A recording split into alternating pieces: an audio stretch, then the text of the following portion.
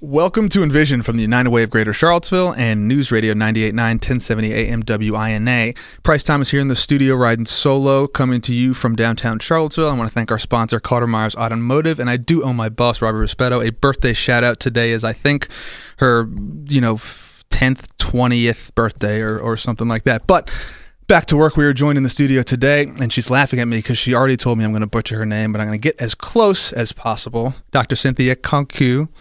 She laughed. It wasn't great, but we'll do better next time.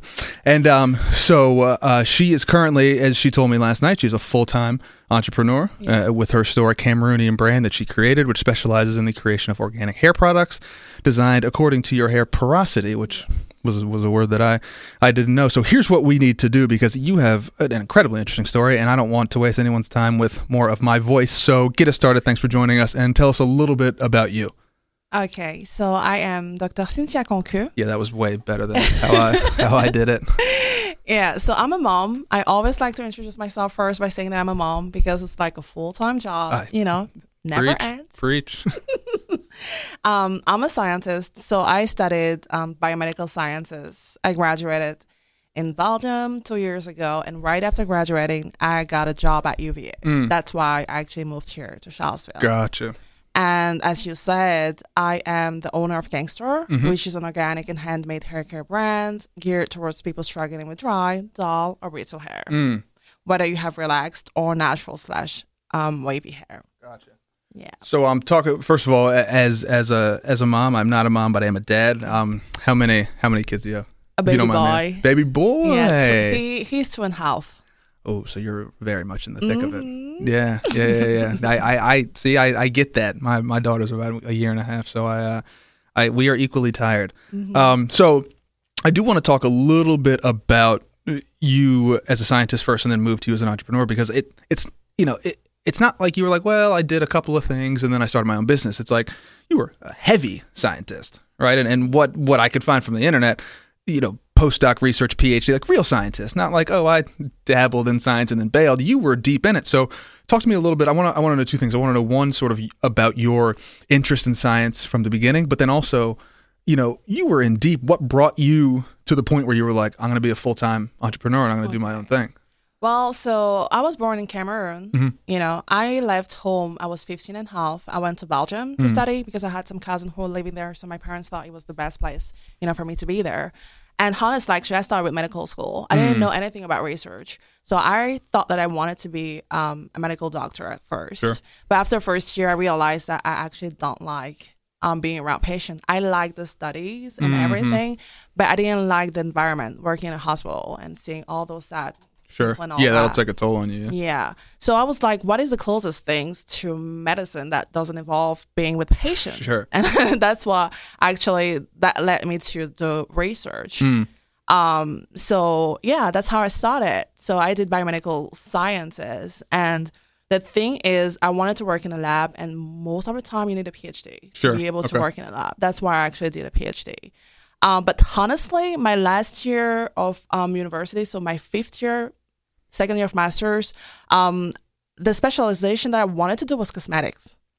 Honestly, okay. I wanted to do that, but at that point I got accepted at UCLA to do my last year, and I had to pay for that trip and everything to finance all that.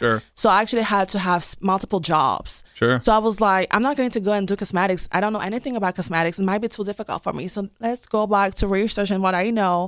So I did a different specialty. Interesting. But cosmetics was still in my heart, So anyway, long story short, I did my PhD. It was super fun. I really liked it. But when I was doing my PhD, actually, to be totally honest with you, I wasn't really embracing my natural hair. So I was wearing wigs all the time. Really? Yeah.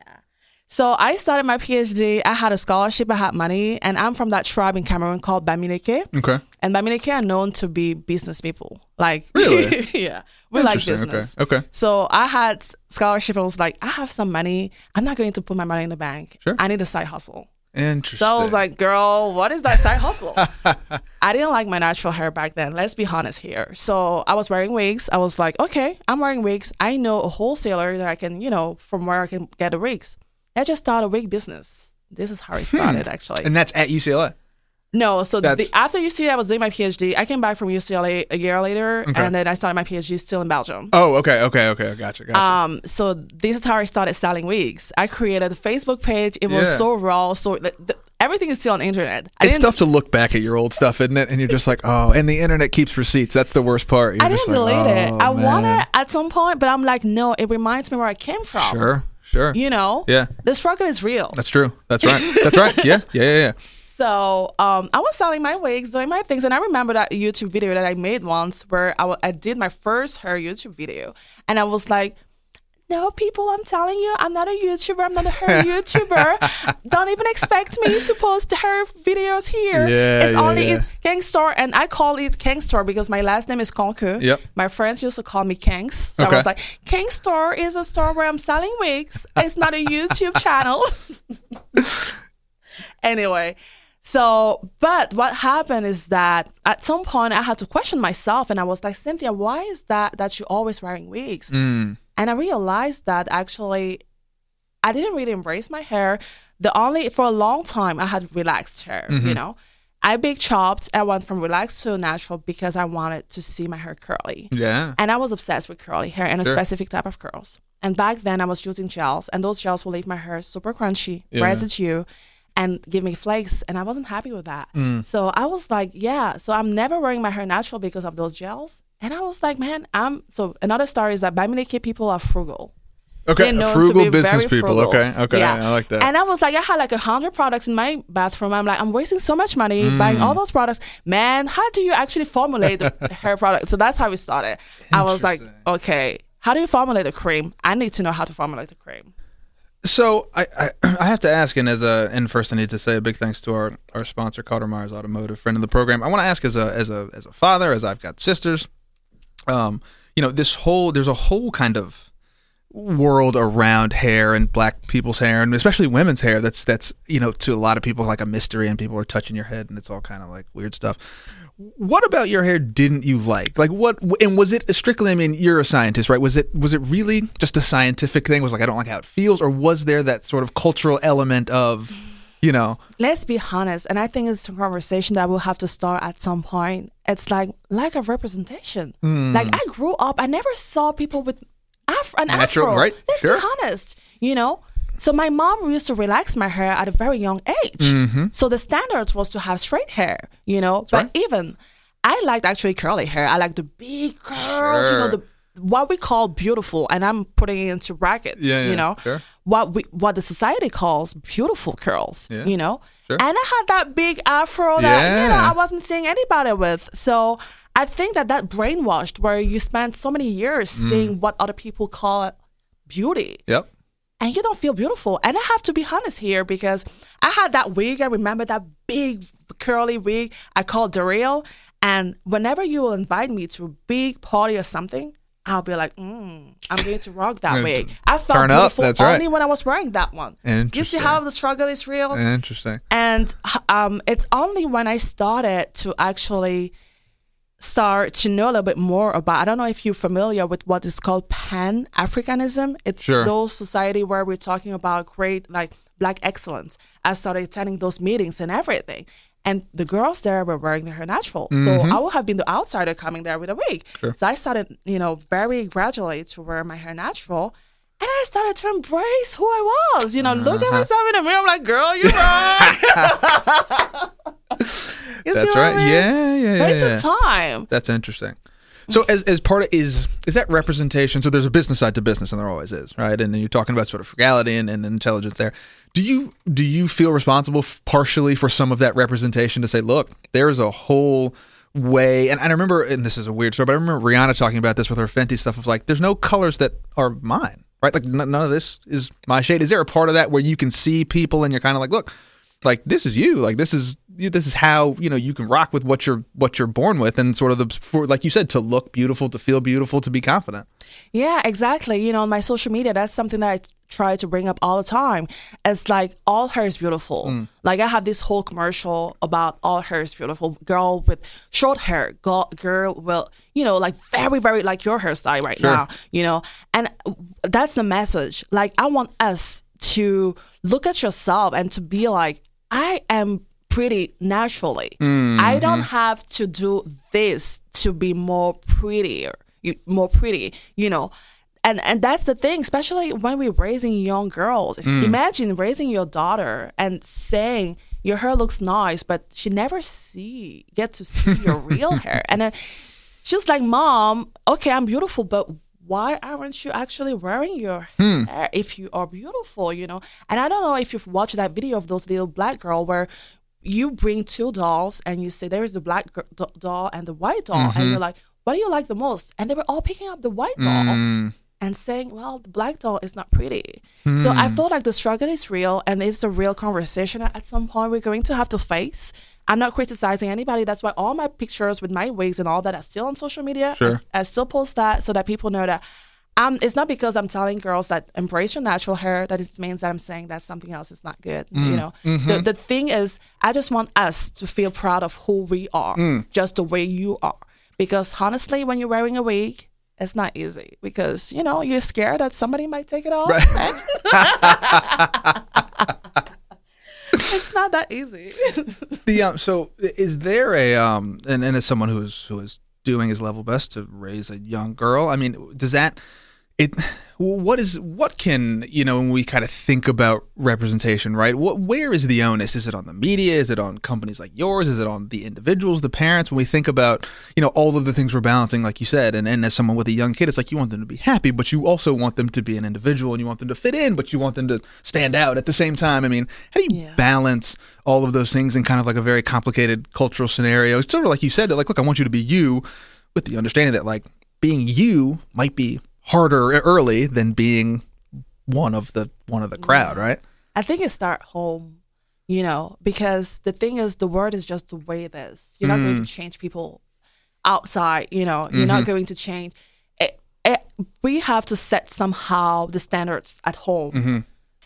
Make her feel powerful. Like keep on reminding her that you are a queen, you are pretty, you are. You know, so that even when she goes out and everybody's different, she still knows that, well, I want to look like my mommy. And, you know, I think it has to start at home. Yeah. The again, you're listening to Envision from the United Way of Greater Charlottesville and News Radio 98.9, 1070 AM WINA. Big thanks to Carter Myers Automotive. Price Thomas with, I'm not going to butcher your name again, I'm going to make you say it.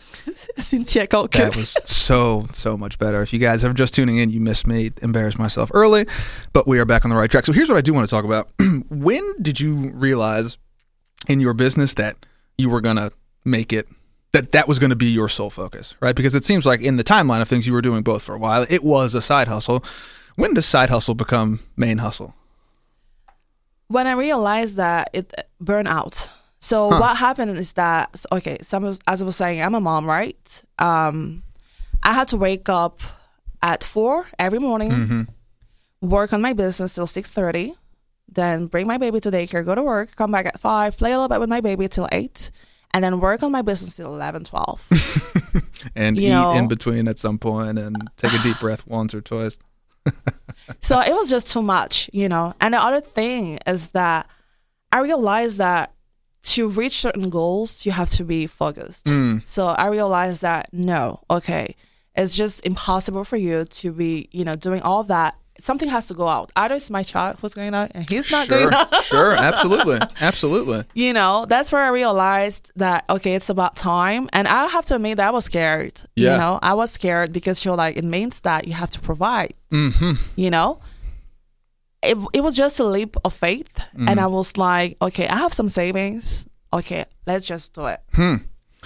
We talked about this a little bit last week with Ravi and Janelle, and they were sitting here, and both moms, you know, just like super badass women, as are you. How do you, again, when we sort of talk about the socialization of young women, it's typically, or at least to me, and correct me if I'm wrong, very family focused, very, you know what the most important thing is, it's to be a mom, right? And that's the most important thing. So I want to hear from you how you balance it. Like, I can do both. I can be an entrepreneur and I can raise my kid, and I don't have to choose, right? You're not going to like make me pick one or the other because I want to do both and I can do both. I don't have to sort of fit into this, like, you know, carve off one to do the other. It's so funny that you're bringing that up because I was having that same conversation again this weekend. And honestly, this weekend was tough. I was like, it's really tough to do that thing. it's not easy. And then my mom was like, do you want to send him over so I can take care of him, you know? And I was like, no, I want to be his mom. There is no way that if I have to lose something, I'm losing Kankeu. Sure. You know, I'm not losing my baby. But the thing is, you have to get rid of all the superficial things. So, because if you really wanted to be dedicated to being a mom and being an entrepreneur, because being an entrepreneur is everyday hustle, struggle, That's right. you know. That's right. I have to get rid of all the superficial things and I have to be focused. I don't have time for distraction. Right. Like, I know what I'm doing. Like, every day I have a schedule and you have just to stick to the plan, you know, because it requires so much time. And little kids, it requires so much effort and time and dedication. Sure. So you can do it. I'm totally I'm now 100% confident that you can achieve whatever you want. You're your only limit, but you have to know that you have to prioritize. Sure. Yeah, sure. And decide what is the most important things and put things together for it to happen. So I know that, for instance, me as a mom, I have to invest in nannies, for instance, you know, so that, you know, I can be doing what I'm doing at Kankeu and all that and still have him around, you know. So yeah, just have to choose what is the most important things that you have to do, and then What was you've mentioned it reads to me like this was I mean, you're obviously extremely bright and had a good idea, but there's I think an aspect that a lot of people miss about, you know, sort of the success in a business and in a young business is, like you said, it's the hustle. It's you got to get in and do it. Can you talk a little bit about that, especially you know, for a lot of folks? Charlottesville's a familiar town for a lot of people. A lot of us either went to UVA or grew up here or have sort of been back and forth. You've got a slightly more diverse experience and are not really rooted here in the same way. So can you talk a little bit about either whether that's been a struggle or has sort of helped you kind of think a little differently as you're building this business, as you're making connections, as you're kind of figuring out what the next steps are? So I think that every day is a struggle, you know? Let's be honest here. But the good thing is that when you decide to go through that journey, you have to have your mindset has to be, you need to have a powerful mindset. So how I see things is that when things fail, I don't see failure. I actually think about what is going to be my plan B. And up till now, actually, all the things that actually did fail ended up leading to breakthroughs. Sure. You know, so when I started a business, for instance, I was mostly online. I had no idea about all those farmers market. And the online sales were kind of okay-ish. I was doing good in Europe, but in the States, not really good. Interesting. And so I was like, man, what is not working, actually? And then I started talking to other entrepreneurs and I hired actually a marketer. And then the marketer said, maybe you should start doing farmers market, you know? So I started with one farmers market. And I'm like, wow, it's working. And then second farmers market, I'm like, okay. Yeah. And then, so right now we're doing like 6 farmers market. I'm going to be doing 10 farmers market pretty soon. Wow. So then I realized, oh yeah, there is actually room to grow and to improve. And, you know, and now those farmers market actually were able to generate enough revenue for me to invest in e-commerce and, you know, advertise better on my online store, do a commercial, hire a web designer and all that. Wow. But, you know, I designed a website myself. I did everything myself because I didn't have the money, you know. Right. So you just got to do with the means that you have, but just keep on pushing. You know, you're going to fail. That's for sure. You're going to be disappointed at some point. But the thing is, you have to use that and think about a better plan. Come up with a better plan. That's what I'm trying to say. What's next for the business? What's the next next piece of the puzzle there? Well, I think that I would like to cover most of the markets here in Virginia and go to Maryland and DC. Wow. You know, and is it just you? Well, no. I have a team with amazing women working with me. That's awesome. Is it all women? Well, yeah, sales, yes. Yeah. Manufacturing, male, but sales, yes. Mostly women. That's awesome.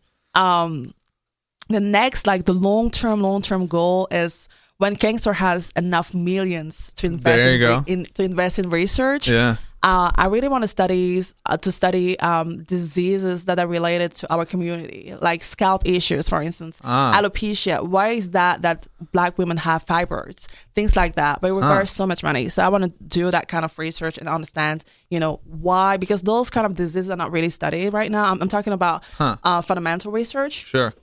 So that's what I want to do. So you want to bring this all back to the roots, back to the science and back to the research. Well, I'm still going to be doing Kankeu, sure. Because anyway, to do research you need money. So sure. Kankeu has to generate some money, and then putting it back in research and everything. But yeah, that is true. You need money to do basically everything nowadays. I got one more question for you, and then we'll let you go. And we're gonna have to have you back because I only made it through like an eighth of this list. But thinking about particularly women entrepreneurs, and you cover some interesting ground from my point of view too, because I mean, entrepreneur, international experience, scientist, right? And when we think about it, I think the tough part is that when we think about, again, I'm back on the socialization thing of young women, we don't socialize them in those areas. We don't say, you're going to go be a PhD scientist and then you're going to start your own business, right? We're like, oh, you're going to do other stuff that's more quote unquote feminine, he said with air quotes.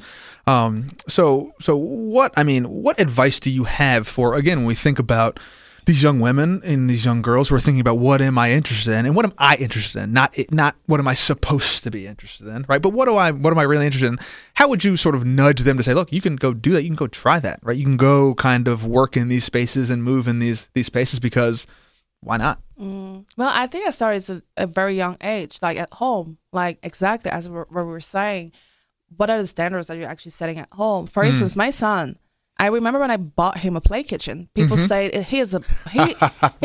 Why is he using a play kitchen? It's the same with your daughter. You know, what are you talking about? Like when you're at home, like when you're asking her, what do you think that you're going to do when you grow up? Are you already telling her, do you think that you're going to do that?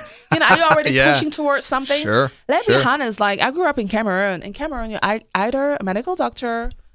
But my dad was different because he's Dominican. He has his own business, so he's okay with you being an entrepreneur. Sure. But most of the parents will be like, the path is they're already seeing the direction that they want to send you to. And other folks from your hometown who you just picked out, you're like, doctor, like you exactly. They're right in that track. You're going to be a lawyer, a doctor, or an engineer. Really, that's it.